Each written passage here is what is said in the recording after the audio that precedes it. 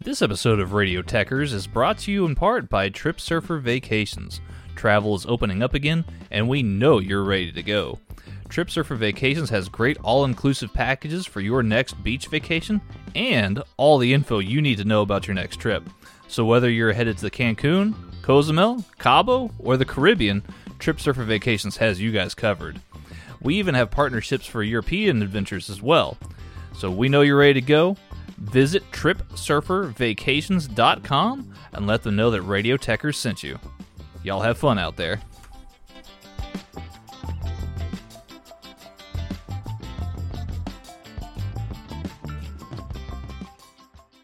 Vacation experts at Travel and Leisure magazine agree Lexington, Kentucky is one of the 50 best places to travel in 2021. Why? Lexington is exciting. It's safe. A rare combination of scenic beauty and cultural sophistication. The beach is overrated. Escape to the authentic experiences awaiting you in the land of fine bourbon, fast horses, and more. Emphasis on the more. Travel and Leisure says we're pilgrimage worthy. Well, saddle up, Pilgrim. Plan your trip today at visitlex.com.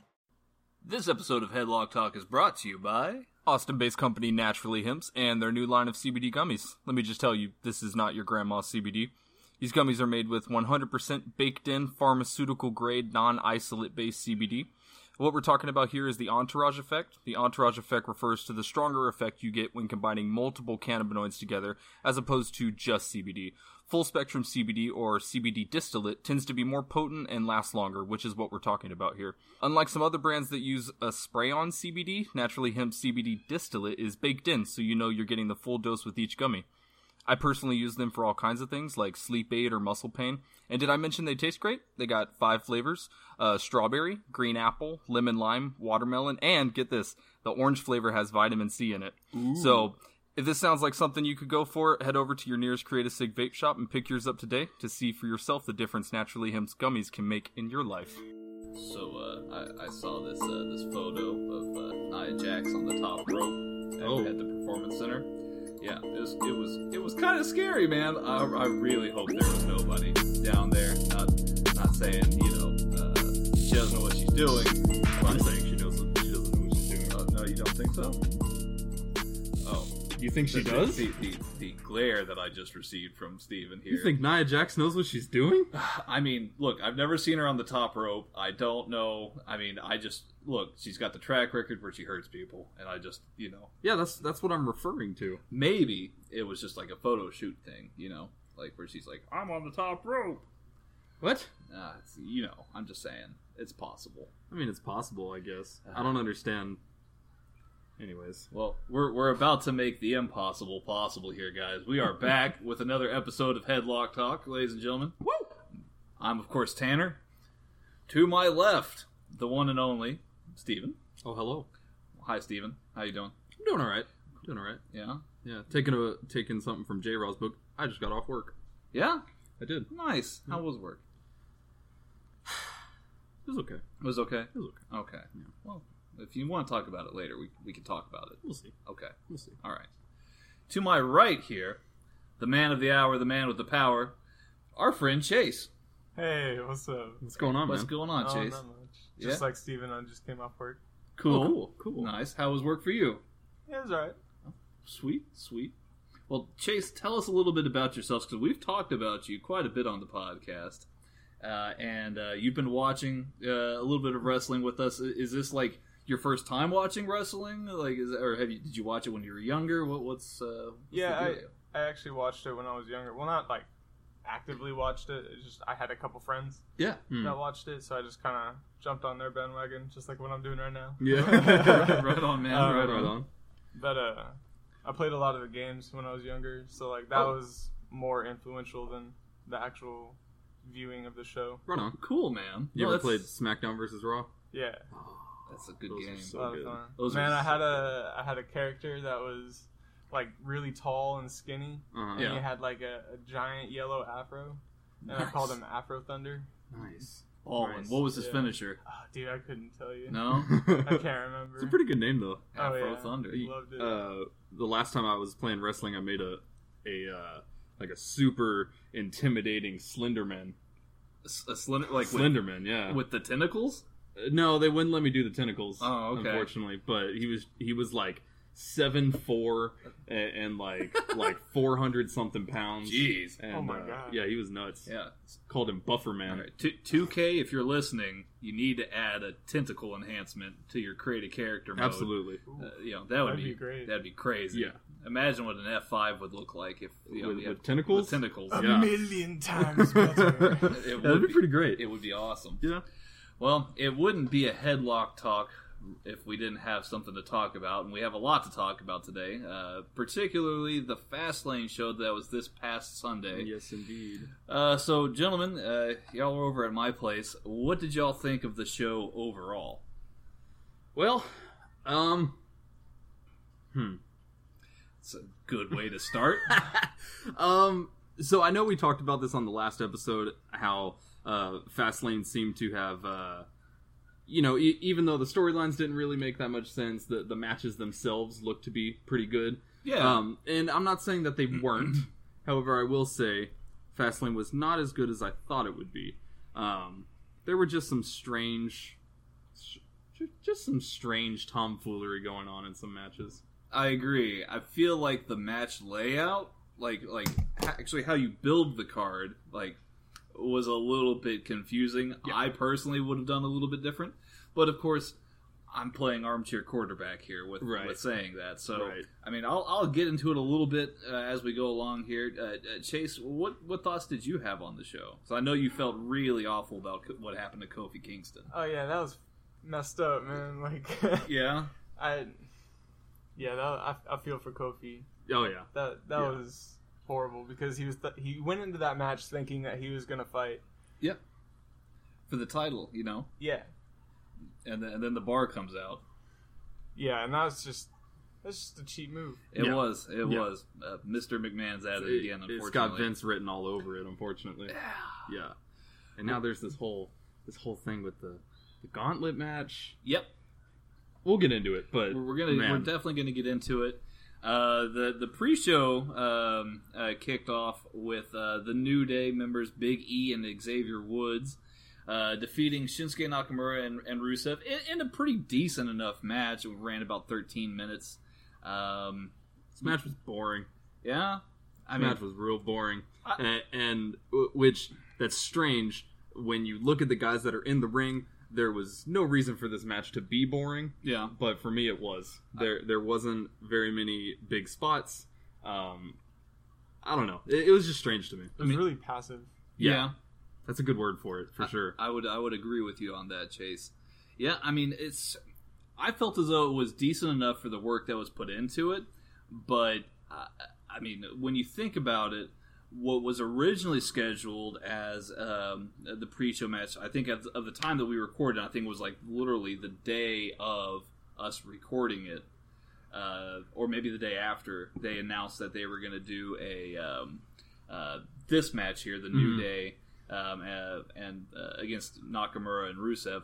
But they had already advertised Rey Mysterio versus Andrade, right? And then they scrapped that plan during the pre-show. Yeah. So we got this match. It filled the time that it was supposed to, I guess. But like I said, during the pre-show, they did a segment where Samoa Joe interrupts Carmella and Lana backstage, and Carmella and Lana were arguing about who deserves the next shot. And Samoa Joe says, "Hey, well, let's give all of everybody a shot here, including Rey Mysterio." So they proposed that a fatal 4-way match for the main card instead. Of course, after the New Day wins, they won with the Midnight Hour on. I don't remember who they pinned. I think it may have been Nakamura. I can't remember exactly. I'm actually not sure. But I mean, that's how memorable the match was, to be honest. Right. No, 100%. But after they went backstage, there was a segment where it was the New Day and Kofi. And one of the backstage hands said, "Hey, Kofi, you need to go see Mr. McMahon. There's plans for the title match tonight." Right. And so the crowd got hyped for that. Oh yeah, very, very much so. That bled into the main part of the show here, where we have first match of the night: the Usos versus the Miz and Shane, with Mr. Miz at ringside. He bought his ticket apparently. He didn't buy that ticket. I mean, I'm only assuming, Steven. Only assuming that he was a paying customer there. Nah, he didn't pay for anything. Okay, fine. No, there's no way. Well, anyway, Mr. You think he's gonna pay for a ticket knowing that his son is gonna get beat up? Hey, by a friend? Pretty badly. I mean, look, I don't think he knew. Maybe he did, maybe he didn't. I don't know. Who knows? I don't know. I'm just salty over the ending of this match. What was cool though? I mean, you had Mr. Miz at ringside with a Miz-O-Mac or Shane O'Mac jersey, and Shane and Miz come out with their jerseys on, and underneath Miz's jersey, he has a Cleveland shirt. Yeah, like it was like Cleveland is awesome. Cleveland is awesome. Yeah. Yep. So he was repping the hometown of Cleveland while there. I think this was a decent enough match. Again, it ran about 14 minutes, so about what they ran last time around. Mm-hmm. No, I mean, I personally really liked the match itself. Yeah. There were some really nice spots, like that mid-air collision between I think it was Jimmy Uso and Shane McMahon. That was really cool. It was the best game of chicken that I've ever seen. Yeah, because Shane gets and up, they both lost. Well, yeah. Shane gets up to do the coast to coast, and then is intercepted. I think, like you said, by Jimmy. Yeah. Jimmy's getting up on the other side of the turnbuckle, and Jimmy's going to go for a splash, and then Shane's like, no, and Shane's balancing on the top rope while waving his arms around. Mm-hmm. And so Jimmy goes to jump, and then Shane also so goes. Shane goes to jump, and he intercepts him, kicking him right in the crotch. Yeah, square in the testicles. Yeah, I mean, there are some people who are like, he hit him in the knee. I was like, no, dude, go back and watch the replay. You're not watching the same match I'm watching. Jimmy is clearly grabbing at himself in pain. 100%. Yeah, it was. I would have hated to have been on the receiving end of that. Yeah. So great spots in the match. Decent. Unfortunately, your prediction came true. Yeah. And mine did not. Unfortunately, Shane McMahon did end up turning on The Miz at the end of the match in a pretty big way. Yeah. He went after him, walked up the ramp, came back, went after him again. Beat him up. Directly in front of his father. About 5 feet away. Shane put on literally the worst... Oh, I'm sorry, Chase. And then attacked his father. And then he attacked his father. Yeah. Yeah, he got in Mr. Miz's face and grabbed his face and shook him really bad. Yeah. And Shane applied probably the worst triangle hold in Brazilian Jiu-Jitsu history to the Miz. Miz did his absolute best to sell that thing, but that was just him actually applying it was actually hard to watch. It wasn't good. No, it wasn't. Honestly, I was too in the moment to really realize any of that. You were in shock. I was in shock, man. I was super sad. I realize now why they aren't selling the Miz-O-Mac jerseys. It wasn't, because they were only together for a few months. Wasn't gonna last. Not even long. A few months, like couple months. Yeah, I mean enough for them to become tag champs. Yeah. Co-besties, man. Co-besties or ex co-besties. Ex-besties. Oh man, I'm so sad. I'm really sad. Asbestos. Ex-besties. Okay. Well, Go back to the drawing board on that one. All right, I'll keep trying. See, here's the deal, man. The first half of this show was so hard to watch. I feel like it was a death's crawl almost. So I feel as though maybe they're like, hey, let's get all the stuff, like all the not so great stuff out of the way first, and then try and build it towards the bigger stuff. Yeah. But I mean, there's still just sprinklings of stuff all around this show. Yeah. Much in the case of this next match, Asuka was victorious against Mandy Rose. Awfully forgettable, I'll be honest. It would almost have been better if they just didn't do this match and just let it go on. Man, I mean, I didn't gain anything from this match. No. Asuka went out, looked good. Yeah. Mandy Rose looked good. They're both very talented, but there weren't. I don't know. I didn't have any emotional backing to this match. I didn't care about it, and with that combined with the complete lack of big spots or anything like that, just led to a very unmemorable match that that honestly I think would have been better to just not have and continue on with the card. I mean, the build to this was very much is Mandy Rose a viable contender against Asuka? Because she had gotten a pinfall victory on SmackDown over Asuka. And that was just not the case here. I mean, the match didn't last longer than 7 minutes, and I felt Asuka was in complete control the entire time. Yeah. I felt that there was no chance that there was going to be a surprise title win here, and nor should there have been. No. There was a little bit of a tease of Mandy Rose and Sonya Deville breaking up, because I think Mandy Rose felt like Sonya Deville maybe had cost her the match. Yeah. I mean, I feel like there's probably a breakup, going on there, probably in the near future. Yeah. But we'll have to wait and see. I mean, cool. Yeah. I mean, I don't know. Great. Even the possible outcomes and possible routes that they could take after this match is just like, it has cool. Do I need that? It has SmackDown written all over it. It does. Yeah. I mean, look. Please don't put that on WrestleMania. It's not going to be worth me watching that. Oh God, don't put that on WrestleMania. No. Please no. I don't know. Yeah, I mean, not a fan. Not a fan. Not a fan. Not of that one, for sure. No. So, before we get to the next match, we see Kofi Kingston backstage outside of Vince McMahon's dressing room. Yep. Right? And Kofi's standing out there, and then the New Day come up to him, and he's like, hey, what are you doing outside here, Kofi? And he's like, well, I'm waiting for Vince. I've been waiting out here for about an hour. And then I think it was Big E who was like, let's just go inside. Let's just go on in and see what he's doing. And so they open up the door, and Vince is just sitting there on the couch, and he goes, I've been waiting for you for about an hour. Yeah. I was like, okay, that's great comedy. Yeah. Cool. Yeah. So super funny. So they give Vince kind of an ultimatum. They're like, hey, Kofi's been here for 11 years. He deserves a shot. What's the deal here? And Vince is hemming and hawing, and he goes, you know what, you're right.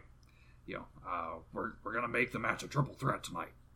And New Day's celebrating, and Vince goes, well, get ready, pal. Your match is next.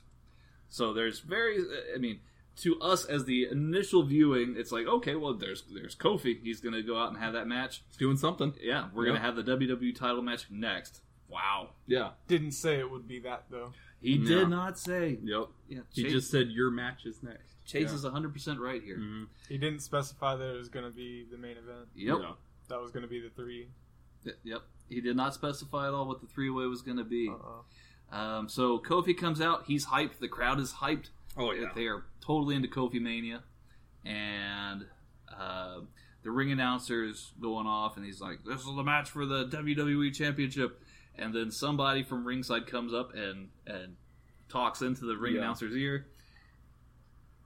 The ring announcer rephrases and says, this match is actually a handicap match, and Kofi is out there just looking bummed as all hell. Yeah.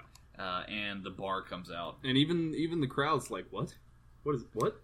And we are then subjected to the longest 5 minutes that I have felt in a long, long time. It was cheap. Yeah, it was cheap. It was bad. The bar beat up on Kofi.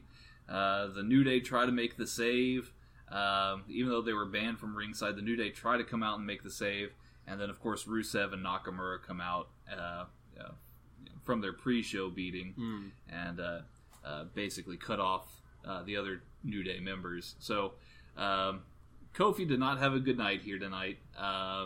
He got beat on really bad. And from what we're being told now on this week's edition of SmackDown, they made the case again to Vince, about how Kofi's been doing this for 11 years. He's earned his place. He's earned his title shot. And Vince agrees begrudgingly. And he announces a match for next week's SmackDown, which is going to be Kofi in a gauntlet match against Randy Orton, Samoa Joe, both members of the Bar, and then Eric Rowan, the Big Redwood. So Steven's shaking his head. What's going on, Steven? It's just so dumb. Like, Yeah. people want Kofi. Yeah. Like, I don't know. What's so bad about giving people Kofi? What's so wrong with that? Nothing, in my opinion.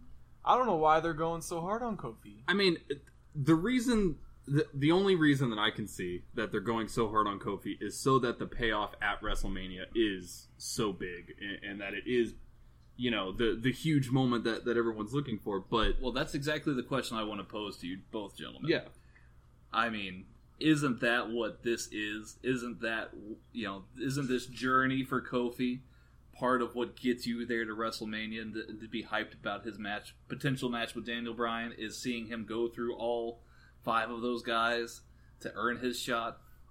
I mean, but it seems artificially inflated by Vince, trying to just put this whole David versus Goliath thing together in a month. Yeah, it's too much in too little time. Yeah. So, but and I'm not trying to defend Vince in any sure. way. Though, I will say this. You're seeing basically a reflection of Becky Lynch, what's going on with her to get to her match at WrestleMania with Kofi Kingston. And it's exactly the same thing. They put all these barriers in front of Becky Lynch to try and get her to her match in the triple threat, get back into the match with her and Ronda and Charlotte. And they're doing the same exact thing with Kofi in trying to run up to get to his match with Daniel Bryan. They did the same exact thing at WrestleMania, leading to WrestleMania 30 with Daniel Bryan, because he had to beat Triple H in the first match at WrestleMania 30 in order to get his title shot at the end of WrestleMania 30 against Randy Orton and Batista. Yeah. And it was this whole me against the system kind of thing. Yeah. And that's and they only know of that one way to play a babyface character like Kofi, who's undergoing this huge, mania with fans right now, and Becky Lynch. So I mean, it's just, I get what you're saying. Yeah. But I wouldn't consider the Becky Lynch situation and the Kofi Kingston situation to be equal. Specifically because with the Becky Lynch situation, there's more angles to it than just, let's put Becky through all these trials and tribulations and all this stuff. There's more angles. There's Ronda's feelings towards Becky and things like that. With Kofi's situation, it's literally just Vince being like, I'm gonna make it impossible for you to get to WrestleMania. Yeah. And that's exactly my argument. But in professional wrestling, obviously there's the suspension of disbelief and everything like that. Of course. Kofi Kingston cannot win that match. If you're looking at it from a realistic standpoint. Okay. How about this? I'll help make the journey a little bit easier for you. Okay. So one of the guys in there is going to be Randy Orton. Mm-hmm. AJ Styles on SmackDown already made it very clear that he wants Orton at WrestleMania. Right. So that's going to be a great match in and of itself. Mm-hmm. I'm going to be very excited about that. So I could easily see AJ Styles getting involved and then maybe helping Kofi a little bit there. Okay? Look, so there's already a guy who's already got an X on him, Randy Orton. Okay? Then you have Samoa Joe, who just got pinned clean by Rey Mysterio on SmackDown. So they're probably, I don't know this to be true, but I would imagine that Rey Mysterio's in that hunt for the U.S. title at WrestleMania. Mm-hmm. I could see Rey Mysterio also getting involved. I can see the New Day forging a lot of alliances on SmackDown to try and get Kofi in. Yeah. Rey Mysterio and AJ Styles would be the two marquee ones right there. Okay? Now, you've got the Bar. The New Day can handle the Bar if they're out there, right? That'll be easy peasy. And then you've got Eric Rowan. And I think Kofi Kingston can undoubtedly handle Eric Rowan on his own. But I get what you're saying, and there's definitely some similarities to the situations, but I just think the angle that they're going at with Kofi doesn't come off how they want it to. With Becky, everyone has this crazy fever over Becky, and no one can get over Becky. And so the angle that they're doing with the whole Becky against the system, overcoming her overcoming or whatever. Yeah. That's coming off how it's supposed to. But with Kofi, it literally just comes off as Vince doesn't know what he's doing. And Vince doesn't know who people want to see. I mean, that's... I think Vince does know what he's doing. And he's doing it to piss everybody off. Interesting take. You're running a business, man. You want people to watch your thing. You don't want to be purposefully pissing people off. We're watching. Yeah, I mean, we're watching it, right? I think that it's interesting. I just think that the angle that they're trying to go with is not coming off correctly. Would you feel different if they didn't have a very similar angle, like what they're running with Becky Lynch, going on with Kofi, where it's like me against the system, trying to, get what's been earned by me to get to where I need to be into that title shot? Because I'm with Chase on this. I mean, what else am I going to look forward to on next week's SmackDown? See, look, there you go. I mean, I know I'm going to see at least an hour's worth of Kofi Kingston fighting 5 other guys. I guess, man, we can agree to disagree on this. Fair enough. I don't know, like with. I feel like I'm just regurgitating the same thing. Of course. I think the way that they're building it and the dialogue with Becky's situation is coming off how it's supposed to. Whereas with Kofi, it's literally just Vince being like, people like you, but I don't, so you're not getting the shot. And then Kofi's just like, oh, well, what's gonna happen? Like, it's not Kofi being like, no, screw Vince McMahon, I'm gonna get my shot and I'm gonna be at WrestleMania. It's just Kofi being, to your point, and I completely agree with you on that. Kofi was very rarely cutting promos until this Tuesday on SmackDown, where he actually kind of defended himself, and he did a really good promo. But a lot of the verbal back and forth against Vince McMahon was coming from both Big E and Xavier Woods, sticking up for Kofi. Mm-hmm. So, I mean, I can go either way, but I mean, look, I think you and I and Chase, we can all agree here that the chances of, say, Kofi losing in this gauntlet match and Cesaro going to face Daniel Bryan at WrestleMania are very slim. Slim to none. Yes. Yeah. Okay. Cool. We can definitely agree with that. Oh, yeah. Moving on. The next match, I pegged this next match as what should have opened the show, because this would have gotten over so big and it would have been so action-packed, but they didn't give it a lot of time. They gave it, this is going to be the Revival versus Aleister Black and Ricochet versus Bobby Roode and Chad Gable. They gave it almost 11 minutes, and it was action-packed. Yeah, it was a very good match. Absolutely. For what it's worth. So this is where the real beef of the show is coming in. I would probably rate this here probably about a 3.5 for what it was worth. But again, if it was given more time, I would have liked to have seen this hit maybe the 15-minute mark.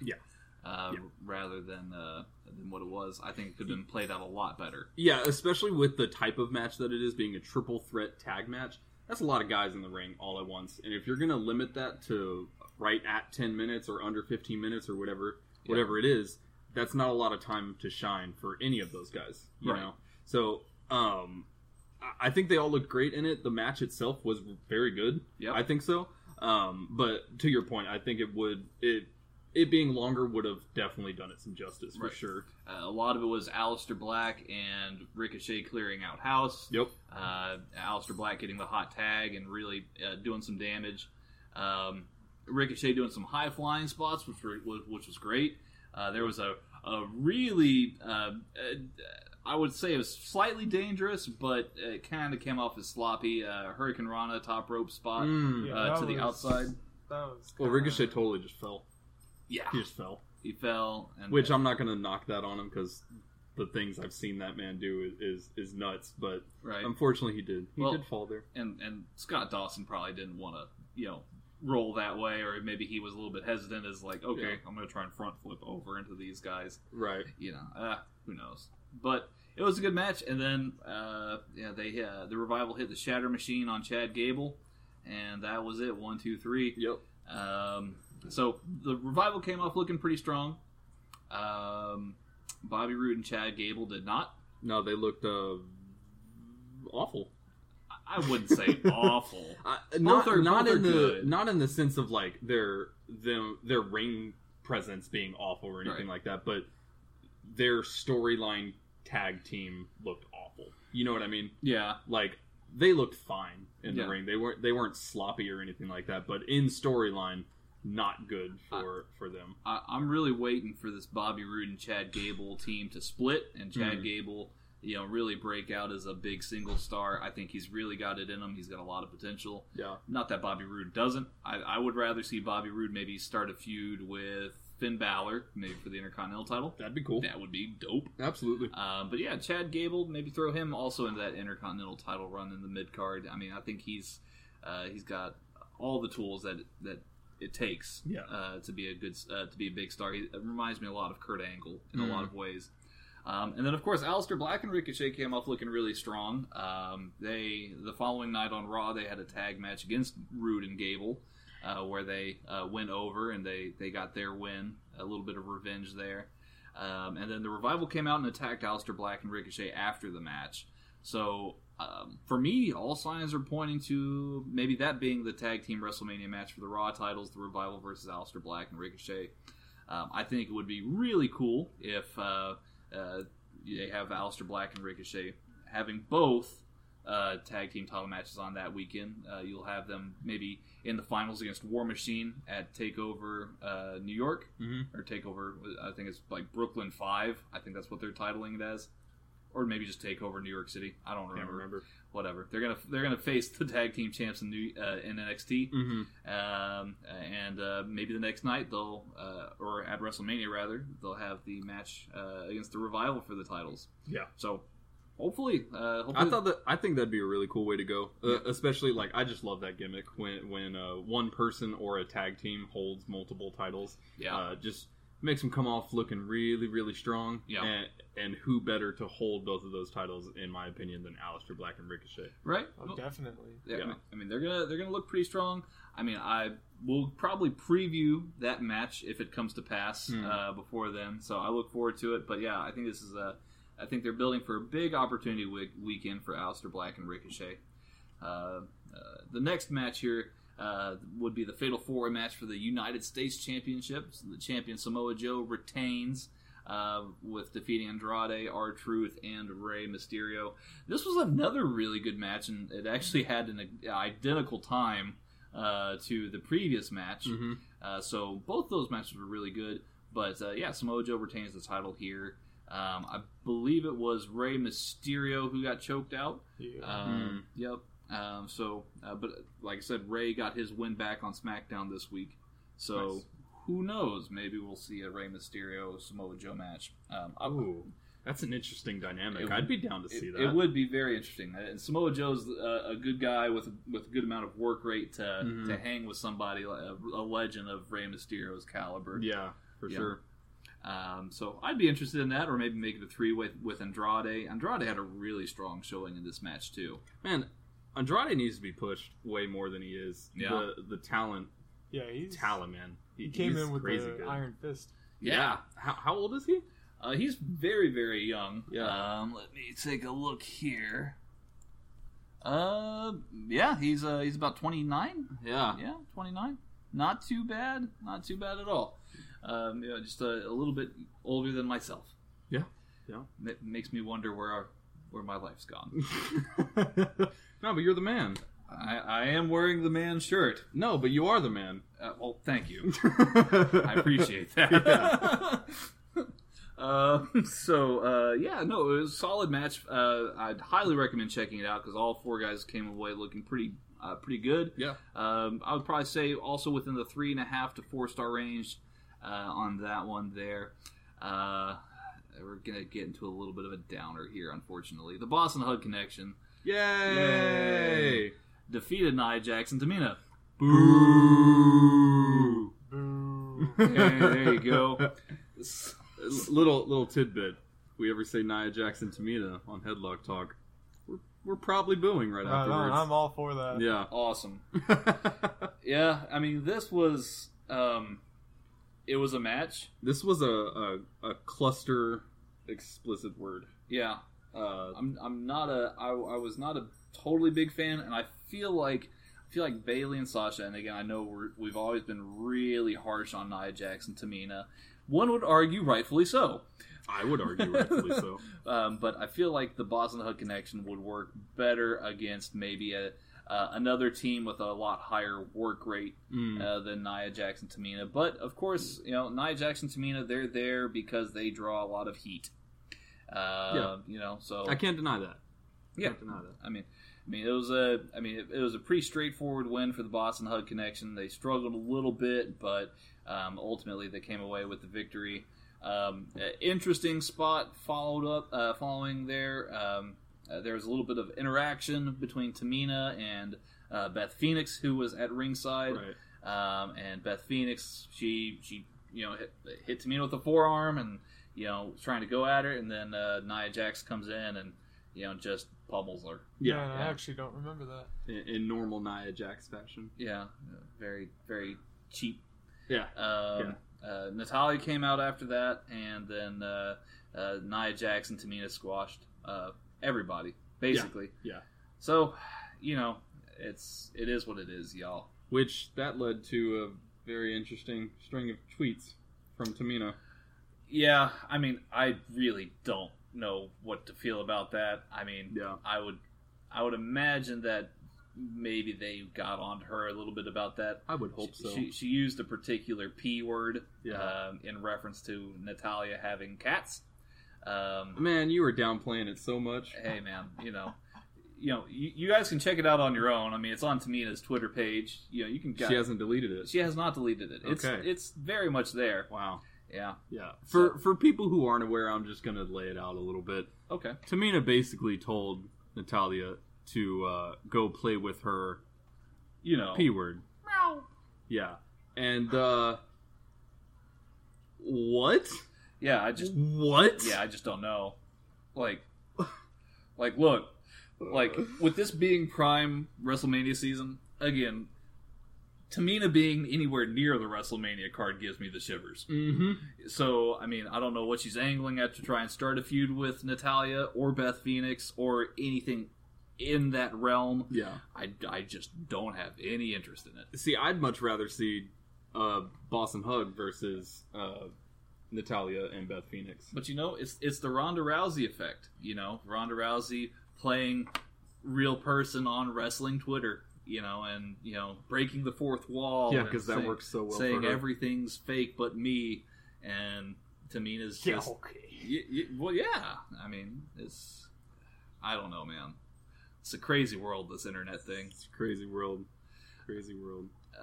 But on a much better note, yes.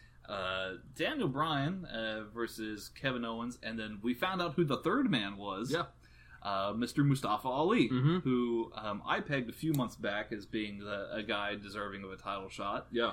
The crowd reception to Mustafa Ali was lackluster, to say the least. The crowd was really invested in wanting to see Kofi again. Yeah. Yep. Well, I mean, when you set it up like that, yeah, I mean, it's going to be a triple threat, Kofi. Oh, just kidding. Yeah, I mean, I halfway thought that they were going to still bring out Kofi, right? Yeah, because you're just stealing the enjoyment of wanting to watch Kofi fight in that match away from the crowd, not just him. Absolutely. Yeah, I mean, and I think it would have been a pretty interesting angle to have Kofi come out all beat up and still have to persevere in through the match. Yeah. Maybe come really, really close, but, maybe Daniel Bryan still gets the pin over Kevin Owens. Who knows what that would have transpired or what that would have looked like. But Mustafa Ali had a really good showing, though. I think they won over the crowd as the match went on. Yeah. It was a good match. It was a very good match, and to be honest, the crowd was not a very good one. I don't know. Well, you told them that they were going to get Kofi Kingston. That's what I'm saying, yeah. So that's all they wanted at that point was they wanted Kofi, and then Mustafa Ali comes out, and they're like, what? But even before that, though, I don't know. I mean, they didn't give him much reason to want to like something. That's true. That's true. So who knows, really? But I really like this match. I still put it in the 4-star range. It was a lot of good action. Kevin Owens came off looking really strong. Yeah. Some really crazy spots, especially a pop-up powerbomb that was thrown onto the ring apron. Yeah. Which that looks painful. Looked real bad. Daniel Bryan's chest, man, he's been taking some of the craziest chops in the world, and I don't think I've seen his chest not red in the past. It looks like he got hit with a buckshot or something. Yeah. Yeah. Like, I don't know. It is all sorts of red. Yeah, it's real bad. Hopefully he's using some I kind of changed my opinion on the Kevin Owens stunner a little bit. Yeah, you like it? He pulls it off. He does. He pulls it off. He does. I'm not gonna lie. I still think that it would have been better to leave it alone, but Kevin Owens pulls it off. So I mean, I'll take it. Now, if it gets to the point where, like, after he cuts a promo, he stands on the second turnbuckle and, like, people throw 2 beers at him, and then he crashes the beers and then swigs them. Yeah, that's the cutoff point. I'm drawing the line there. Stone Cold Kevin Owens. Stone Cold Kevin Owens. It's not gonna be, or maybe it should be. I don't know, dude. Who knows? I hope it's not a thing. But maybe it'll be interesting. I don't know. Who knows? But I really liked how he came off, and it was a very solid match. Mustafa Ali, like I said, had a really good showing too. There's a few spots where it was like, oh wow, he's really performing at a really high level. Yeah. And it was good to see him come back because I know he was out injured for a long, long time. And a lot of the reason why Kofi is in the position that he's in is because Mustafa Ali got injured. Yeah. So did Kofi Kingston do it?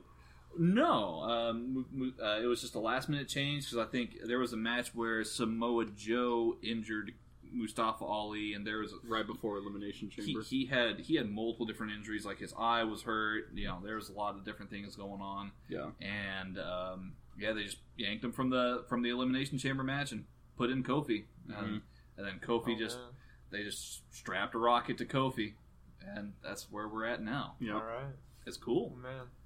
Yeah, and maybe some of these weird matches for Kofi is just them trying to shoe him in to a storyline that he wasn't going to be in necessarily. Absolutely. Yeah, because as soon as the fans took to Kofi, plans changed. Yeah, absolutely. Maybe that's why he's been so passive about like what's going on, because like when he was just standing outside of McMahon's office, he was just like whatever. Like, I've just been out here for an hour, but like it didn't seem like it like bothered him or anything. And he was even like no to Big E and the other guy, and I was just like, okay, whatever. You should be more pissed, dude. He's been making you wait for an hour, and then he just told you I've been waiting outside for an hour. Yeah, I'm waiting out here for an hour. And see that goes on to the point I made when we were talking about the Kofi match, is that Kofi doesn't seem annoyed about this at all, and that's why the Becky storyline is coming off so much better.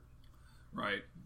Well, I mean, look, the more that we build this here, and the more that Kofi looks to be the next guy, I think I'll be fine with it by the time WrestleMania season rolls around. Yeah. I just want Kofi to come on top. Like, absolutely. I mean, he's been going through it.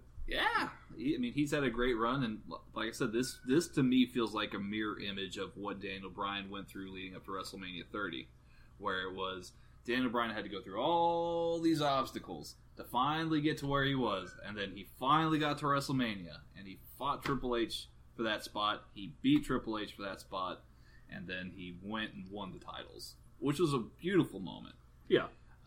Speaking of Daniel Bryan, the end of this match here, but with him and Kevin Owens and Mustafa Ali was crazy. Mustafa Ali was gonna do a high spot off the top rope, and Daniel Bryan does a running knee and just hits him right square in the face. So another mid-air collision spot, savage spot. It looked nasty. Yeah, it did. So that was a real way to end that match, and I think the right man won. Obviously, the new Daniel Bryan. The new Daniel Bryan. Yeah. So recycle, kids, or else Daniel Bryan's coming after you. Yeah, he's gonna call you fickle. Yeah, and ignorant. Yeah, he's gonna throw hot dogs at you. Yeah, or something. Yeah, maybe some cabbage. Yeah, maybe. maybe. Man, that like promo that they made of him saying "fickle" 3 times in a row. Fickle. It was great. It's wonderful.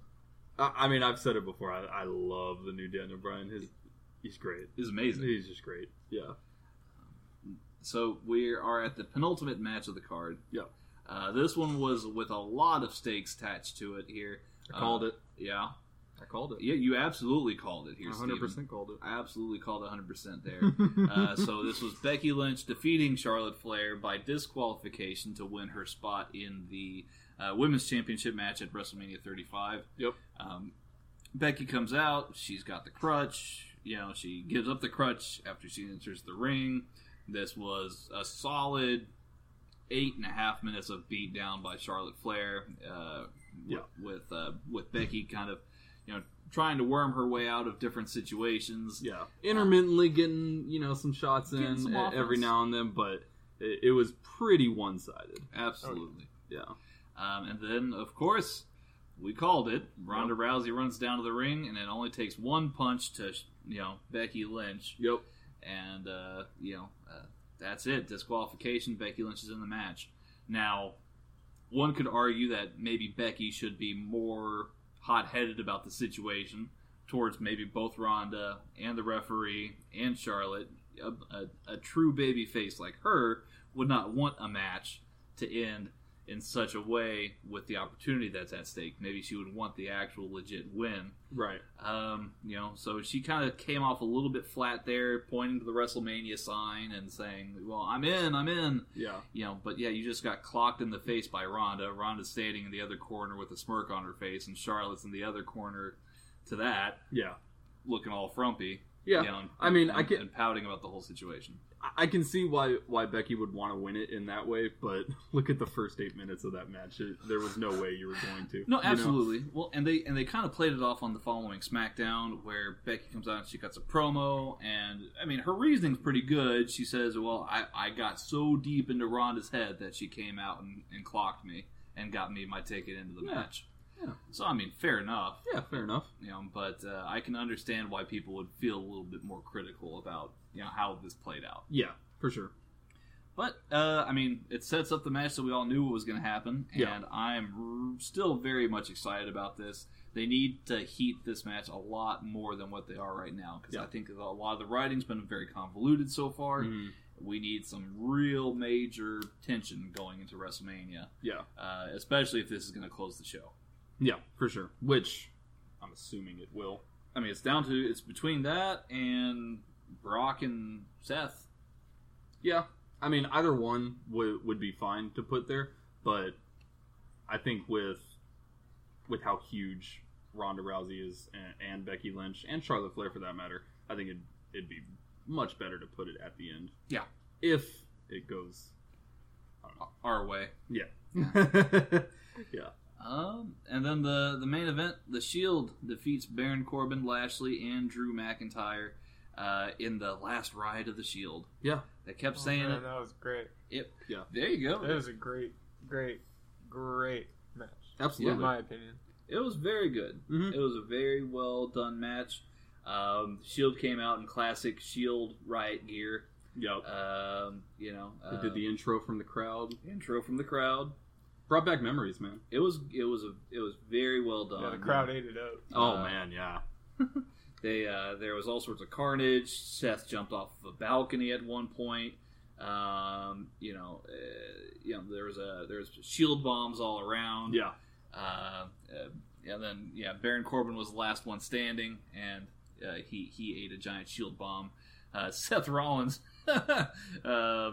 towards the end of the match, says, one last effing time. Yeah. Shouted it really loud Yeah. enough to where they had to cut the audio. Yeah. Like all the audio. All the audio went They didn't dead. even have time to. Such a good spot though. It was so good.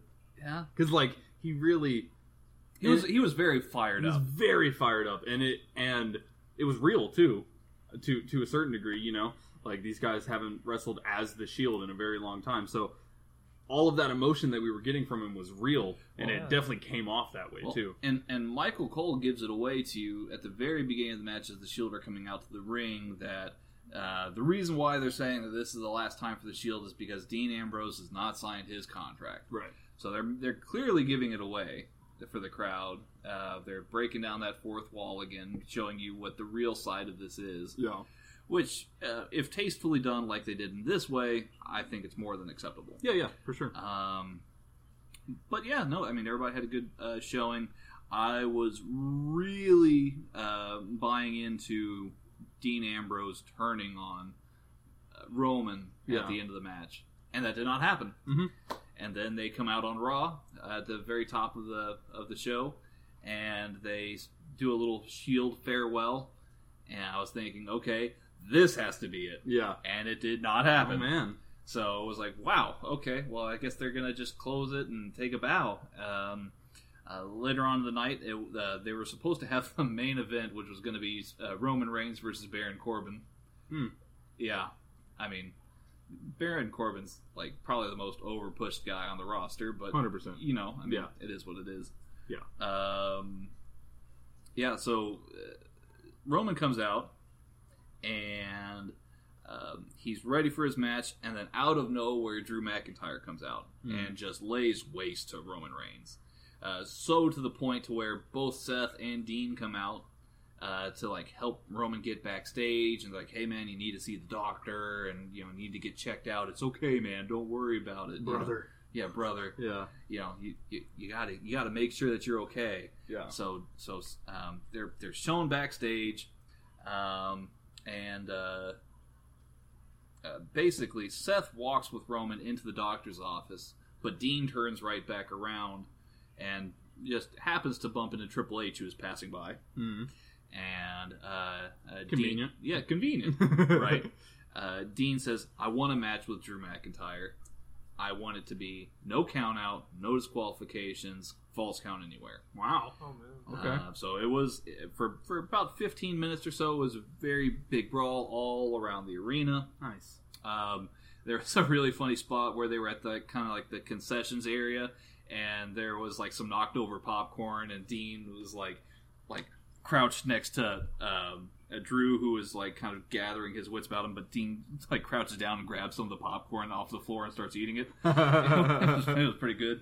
That's awesome. You know, he made like this weird face to the camera, like he does. Yeah. I mean, it was a decent enough match, but I feel like the way that they're going here now, Drew completely took him out. Like he gave him a Claymore kick where like Dean's neck was like in like a guardrail, and so it was almost like he like broke his neck or something like that.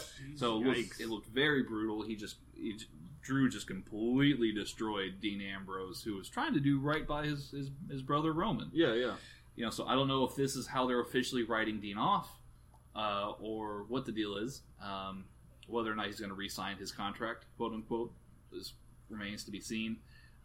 There is precedent here because they did this back when CM Punk was leaving, right?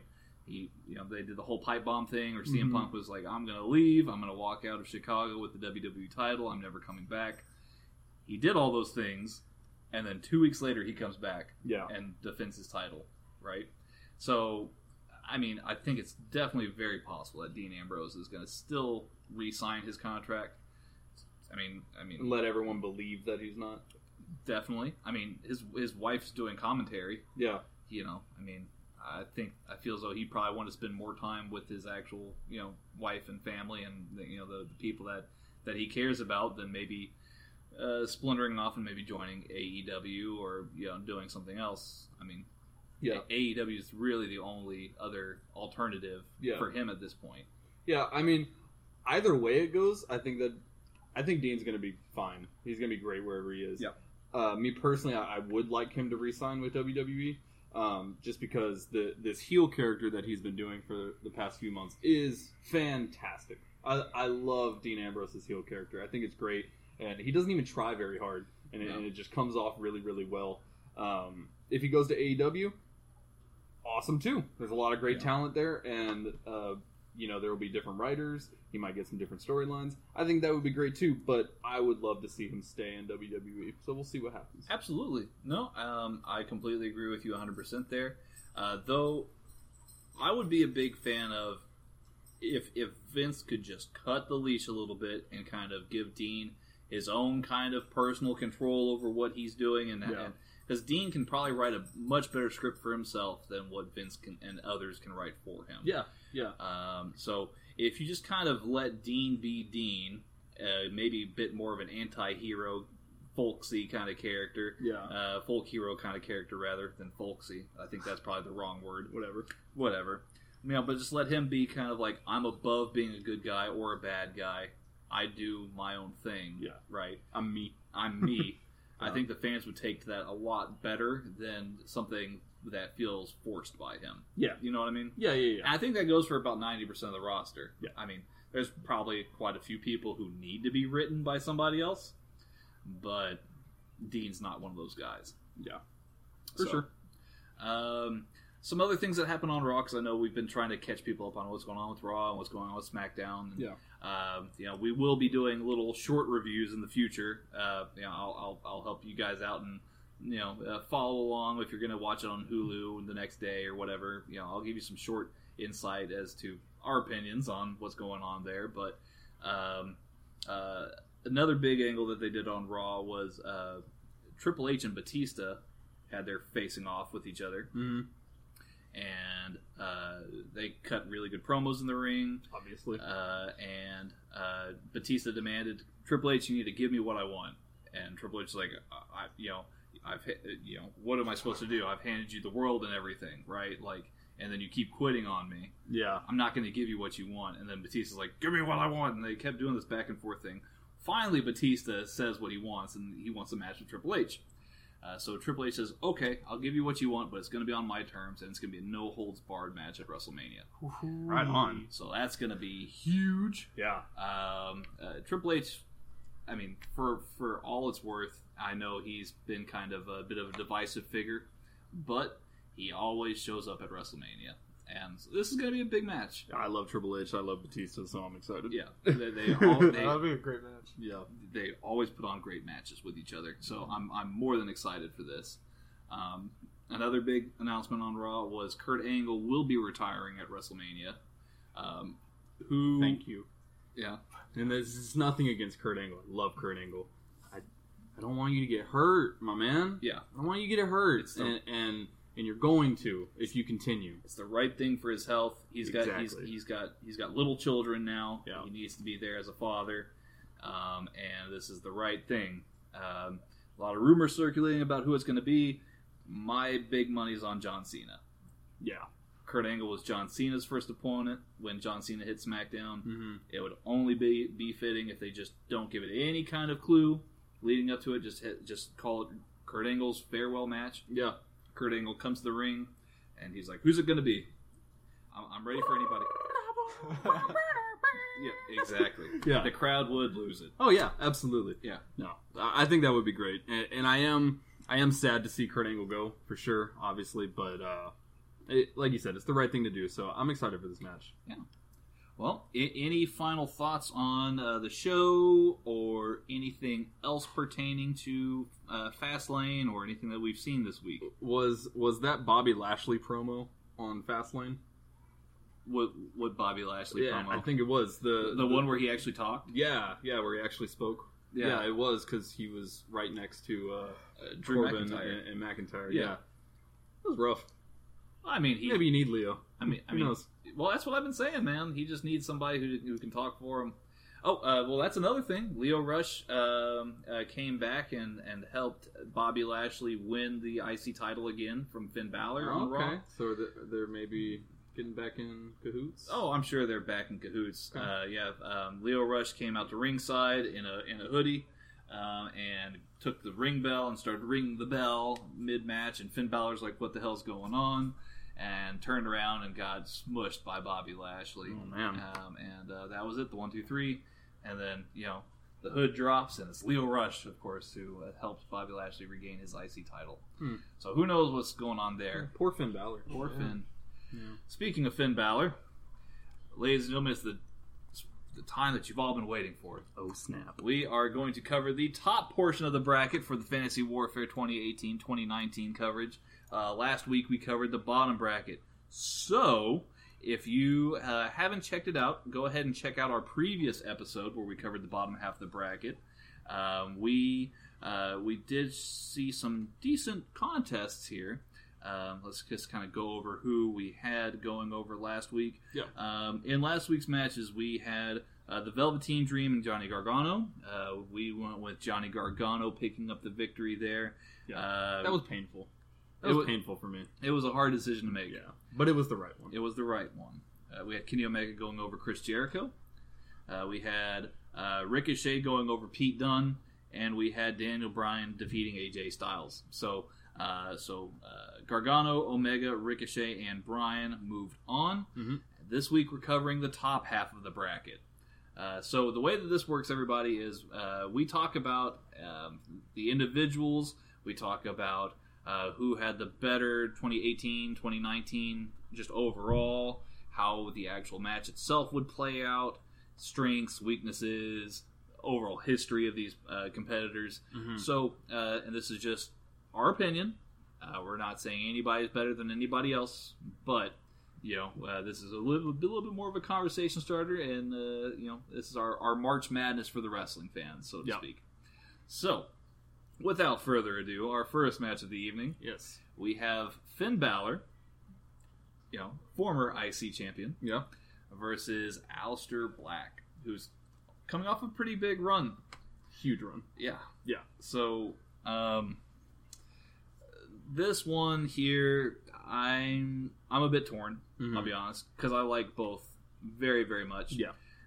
One could argue that if it weren't for somebody like Finn Balor making it and being such a legend, that somebody like Aleister Black couldn't maybe possibly get into WWE. Mm-hmm. But if you look at the patterns that they've had Finn Balor in, he was almost non-existent for a lot of 2018. Yeah. Or at least in kind of these meandering feuds. Yeah. And then he finally kind of just helping people out when they get jumped. Yep. That was most of Finn Balor's 2018. Yep.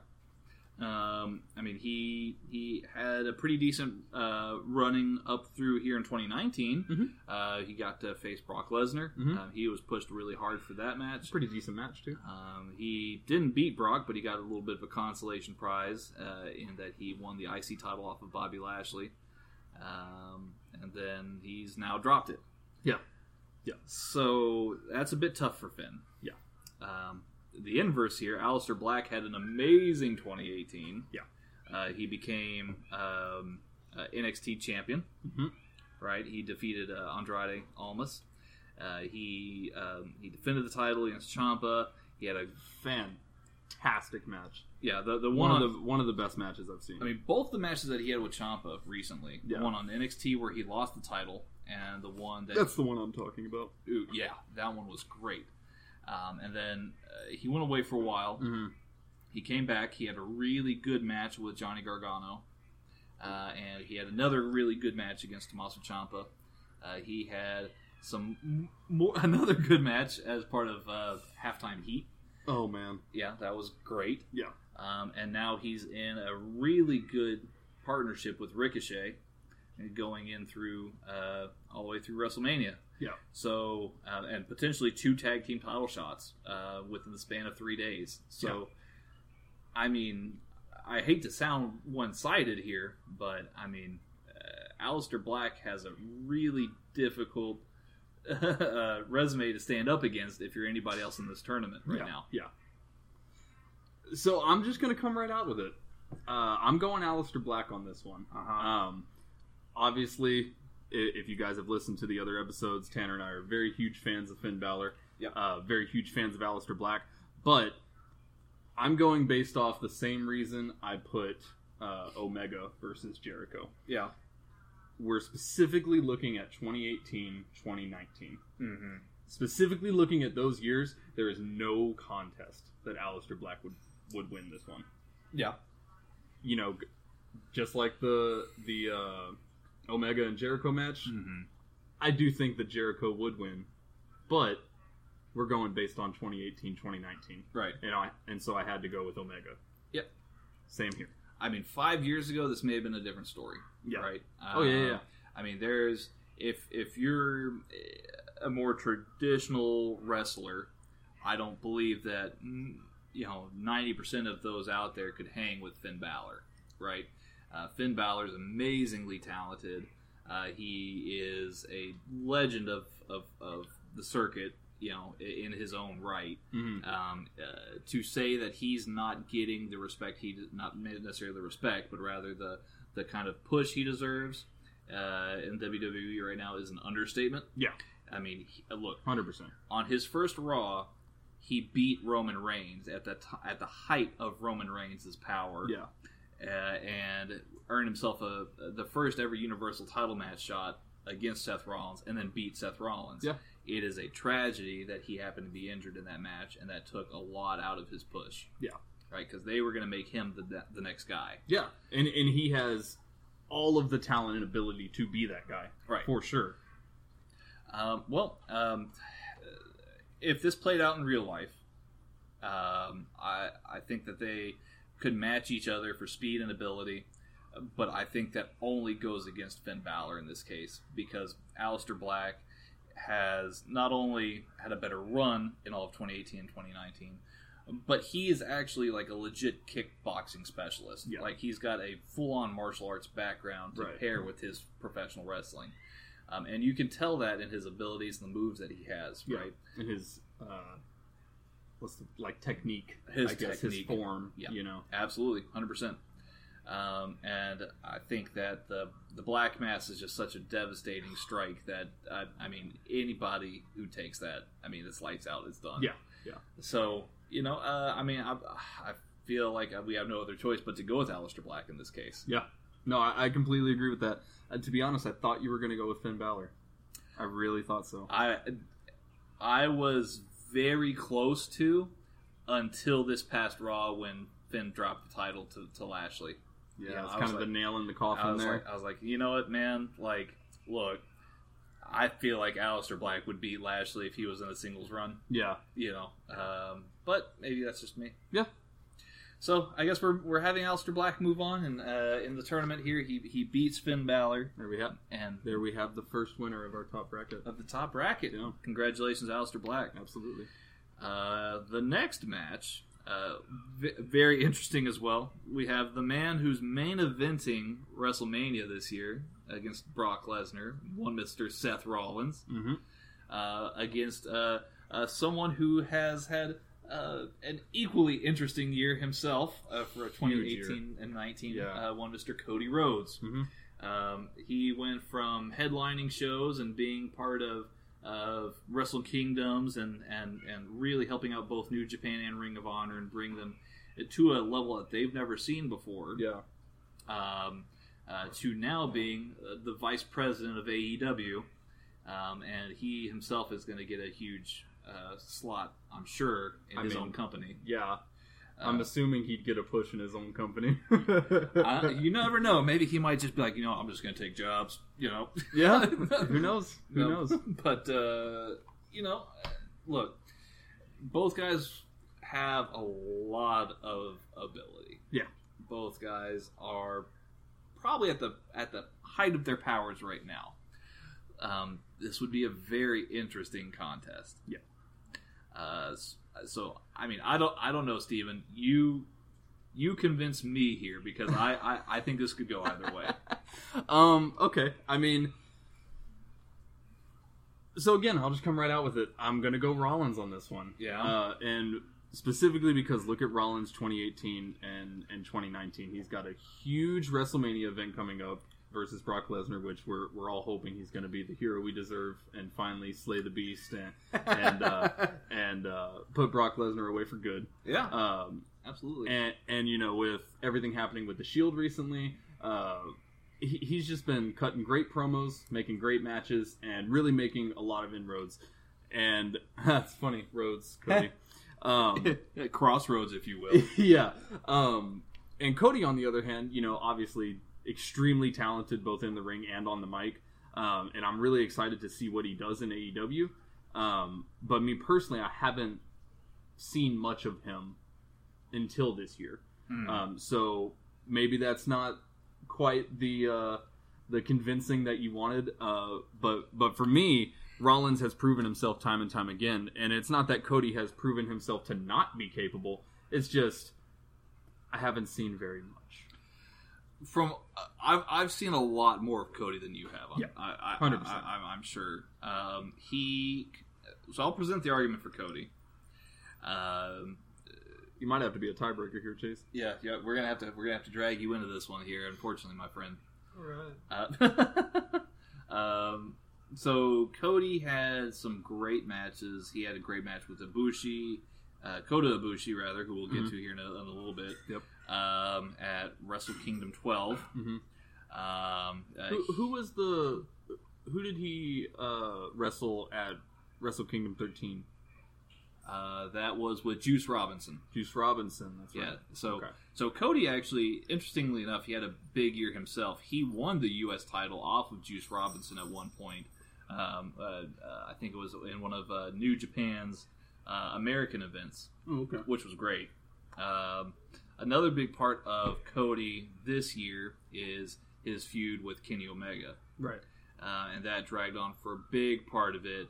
You know, the whole Bullet Club is fine, but the Bullet Club is actually fracturing. It was a huge dynamic, and there was a big power struggle between him and Kenny, which led to them having a match. Actually, a few different matches. It even led to Kenny having to resort to reuniting with Kota Ibushi to reform the Golden Lovers to actually get past all these things. Yeah. There was I think it was one of the first times ever, if not the first time ever, Cody, Kenny, and Kota Ibushi had a 3-way match for the IWGP Heavyweight Championship. That sounds so good. It was actually really, really good. Yeah. Yeah. And like I said, Cody himself had a couple of really great one-on-one matches with Kenny in both Ring of Honor and in New Japan. In Ring of Honor, he actually won. He actually beat Kenny, which I didn't see coming. Yeah. And then Kenny got his win back at the New Japan, I think, G1 show that they were having here in America. So, of course, all this leads to All In. Cody wins and gains the NWA title, at his own show. Sells out a stadium of 10,000. First non-WWE event to do that in 20 years. Yeah, for not even an established promotion. Right. And now they've done it again. They've sold out another show, 15,000 people. Yeah. Another huge independent event. So there's a lot on Cody's resume, but of course Seth Rollins himself, multi-time Intercontinental Champion just this year. Yeah. Put on a string of awesome performances. He was the workhorse for WWE for the great stretch of this year, which was very lackluster. Yeah. And then he got what he deserved and won the Royal Rumble, and now he's going to face Brock Lesnar at WrestleMania 35. So, I mean, look, if this was about what goes on outside the ring, I would have Cody doing this hands down. Yeah. Yeah. Hands down. For sure. But because we're talking about an actual potential athletic contest here between the two men, I'm also going with Seth Rollins. And I think that even Cody, as a booker, someone who would book a show like this, I don't think he would disagree necessarily with that outcome. Yeah, no, for sure. So I guess we're going with Rollins? Going with Rollins. All right. Yep. Going with Rollins. Chase, you on board with that? Oh, yeah. I mean, I've only seen Rollins more than Cody. So Okay. Gotcha. That's just who I was going to say. For sure. Just because I've just seen more of him. Yeah. And his matches are fun to watch. Yes. So. Absolutely. Yeah. 100% agree with you on that there, Chase. Alrighty, well, congratulations, Seth Rollins. Congratulations, Seth. So Seth is going to be facing Aleister Black in the quarters. Yep. That's going to be a hell of a match. Oh, man. Yeah. Let me see. Is it the quarters or is it the semis? Those would be the quarters, I believe. I don't want to mess with this because it's going to mess it up. Okay. But, I believe it's the quarters. Let's see. Let's just double check it here. Yes, the quarters. Yeah. So Aleister Black versus Seth Rollins in the quarters. We've got two more matches here, ladies and gentlemen. Two huge breakout stars. Will Ospreay versus Tommaso Ciampa. I mean, what can be said about Tommaso Ciampa that hasn't already been said by both of us on multiple episodes occasions? Yeah. I mean, yeah, I have to go with Ciampa, man. Will Ospreay, he's fantastic, and his ring work is really, really good. Just from the little amount of matches that I've seen from maybe like 2 or 3, just from ones that you've showed me. But again, Ciampa, man, he just continuously goes out and puts on classics time and time and time and time and time and time and time and time again. Yeah. And Ciampa's one of those wrestlers where I feel like his bar is a lot higher than most people's. Like, Ciampa's worst is better than a lot of people's best. Yeah. Honestly. And, you know, not to take anything away from Will Ospreay, because he wouldn't be on this list if we didn't, you know, respect his in-ring talent and everything like that. But, man, if you're... No, I mean, that's completely fair. If you're putting Will Ospreay up against Ciampa, I'm going to have to say Ciampa. I will attest to this. I mean, I've seen a lot of Will Ospreay. I've seen a lot of him in New Japan recently. Mm-hmm. I've seen a lot of him in Progress. I know you showed me a little bit of the Progress. Yeah, he's probably one of the landmark guys in Progress. Probably one of the founding fathers, I would say, that made Progress what it is today. It's tough because Will Ospreay does put in great performances night in, night out, right? But if we're looking at push for push, when both guys had great years, Tommaso Ciampa, I mean, he's probably the number one heel in the entire industry. I'm talking Japan, America, Mexico. I completely agree with that. UK, everywhere. Yeah. What's tough is Tommaso Ciampa's recent injury. Yeah. And how much does that damage him, right? Me personally, I don't think a lot. You know, I mean, I think that his 2018 up to now, where he's gotten injured, is strong enough to definitely outweigh it here, because he was, I mean, it speaks for itself, you know. He became the main reason why you watch NXT, right? Mm-hmm. Paul Heyman even said as much himself that, it's outstanding that NXT grew such an amazing talent and got such an amazing talent like Tommaso Ciampa in the position that he's in. Yeah. You know, and got people really watching that part of the product. And he's great heel, amazing matches with Johnny Gargano, amazing match with Velveteen Dream, amazing match with Aleister Black. I mean, everything he touched. Not to mention all of his DIY reoccurrences that have been going on. 100%. I mean, everything he touches is Goldie. Yeah.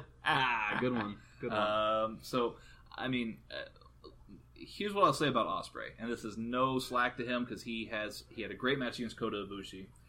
He had a great run in the juniors division in New Japan. He has had countless number of solid matches in Progress as well.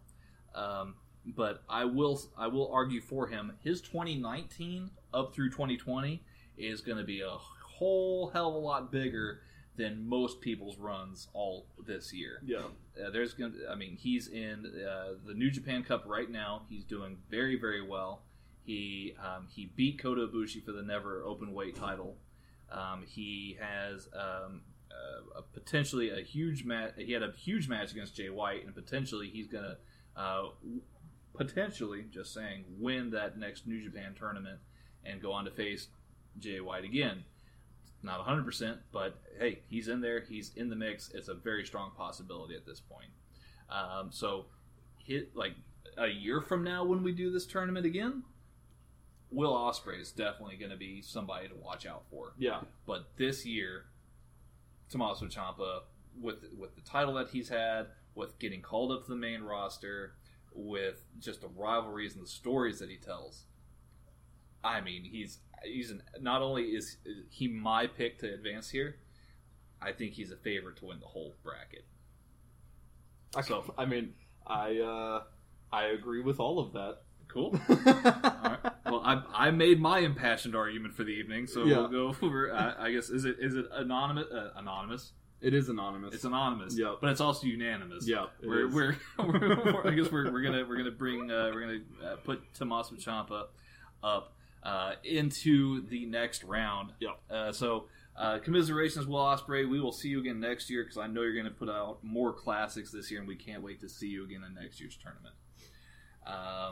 We're going to close the night here with what is on paper most people's pick to win the New Japan tournament, or to be in the finals of the New Japan Cup tournament this year.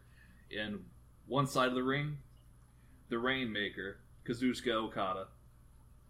On the other side, Kota Ibushi, the Golden Star of Japan. This would be an amazing match, just out of both men's sheer ability and willingness to tell a story.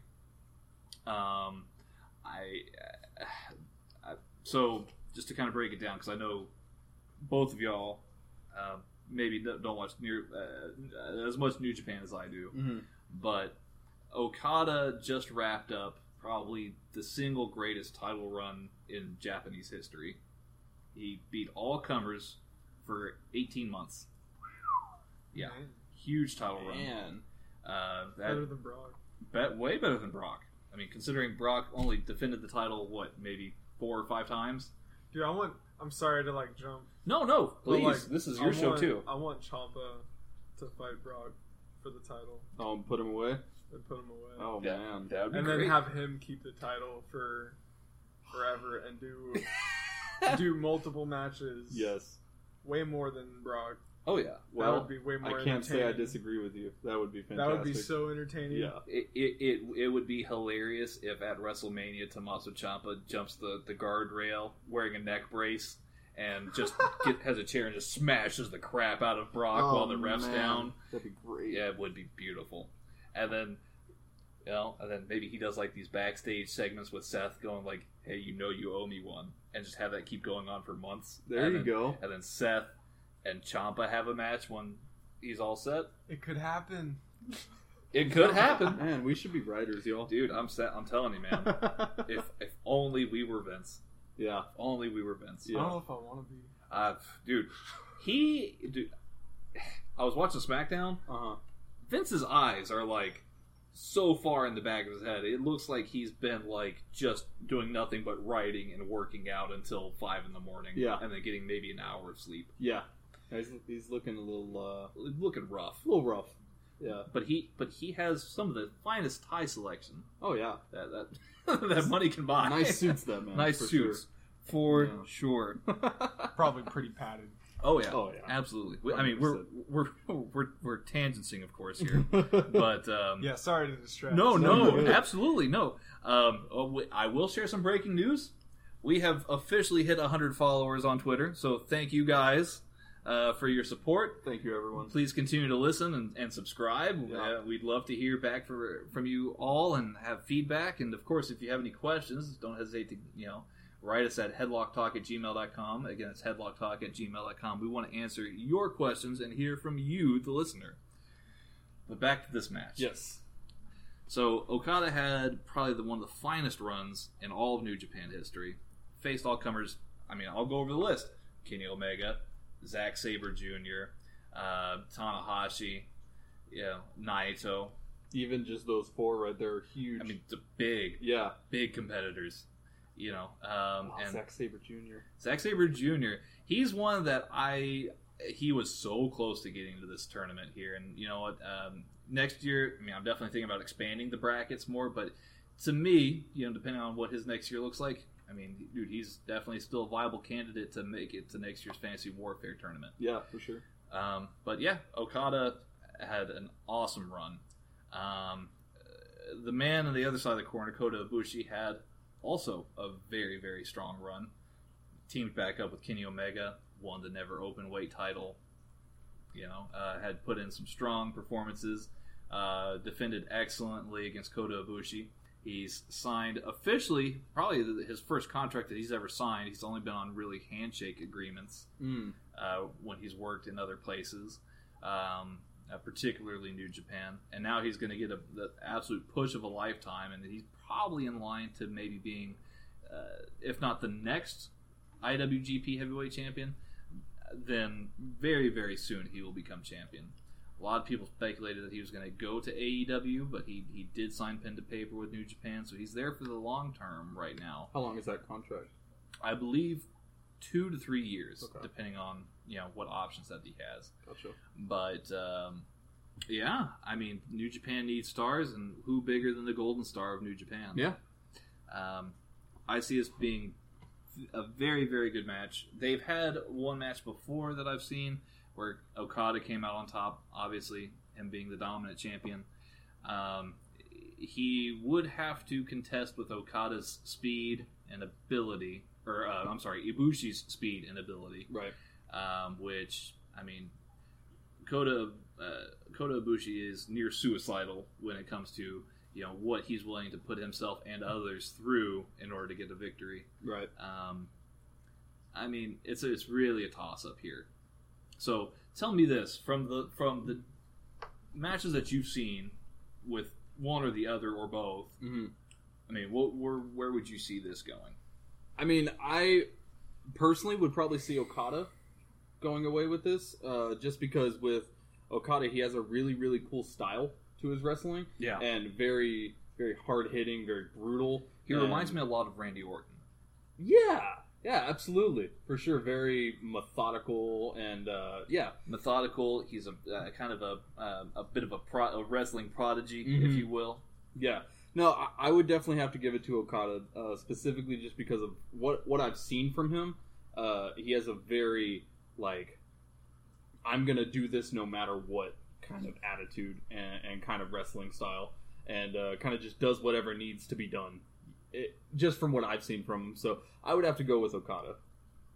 Yeah, no, I 100% am on board with that. I think it would be very, very close between these two, just like it always has been in the past. Yeah. The storytelling by these guys is on point. Yeah. Absolutely 100%.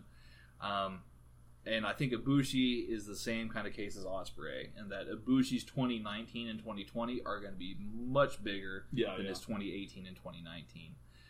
So yeah, Okada. I mean, I'm on board with that.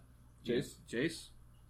I have no idea who either of those people are. Fair enough. I'll tell you what. We'll watch one of their matches after we stop the recording here. But just to kind of fill everybody in on where we are at now, with Okada moving on to the next round. We have some amazing matchups here for the quarters. Oh man, this is gonna be way harder.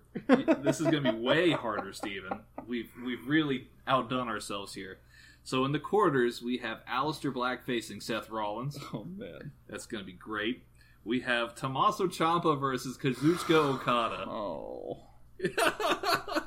Here's my favorite, okay? Here's my favorite. Uh-huh. Johnny Gargano versus Kenny Omega. Oh, God. Look, like, that's a dream match of dream matches for me, personally. And then, of course, rounding out the quarters, we have Ricochet and Daniel Bryan, which in and of itself would be another great match.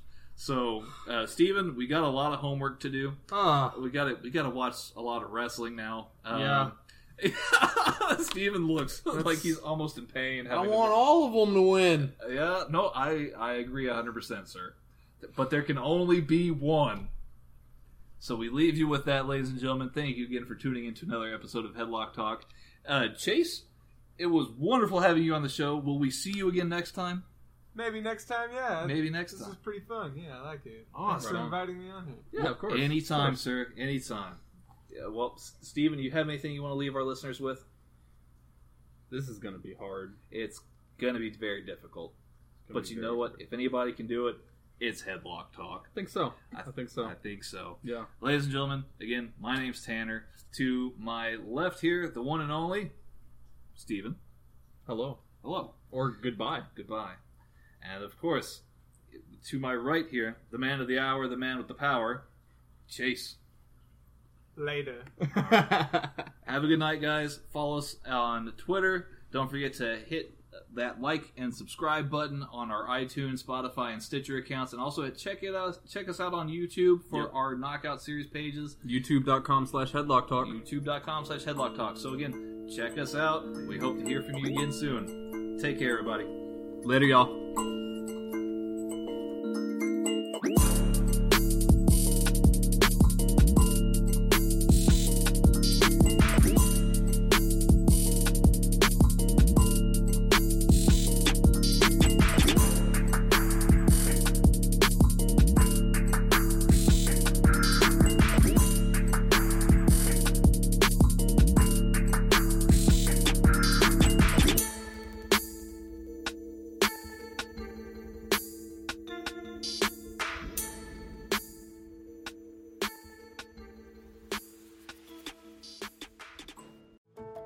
How did we become Central Ohio's most trusted team of orthopedic experts? We focus on what matters most, our patients. At Orthopedic One, we know we're only at our best when we're helping you get better. And every day, your commitment to overcoming pain and injury inspires and moves us. That's why we bring our best every day to earn your trust. Find a physician near you at orthopedic1.com. Discovery Plus has what you're hungry for, with new original series and a supersized collection of favorites. It's the largest collection of food shows anywhere, all for only $4.99. Discovery Plus, the streaming home of food, plus so much more. Start your free trial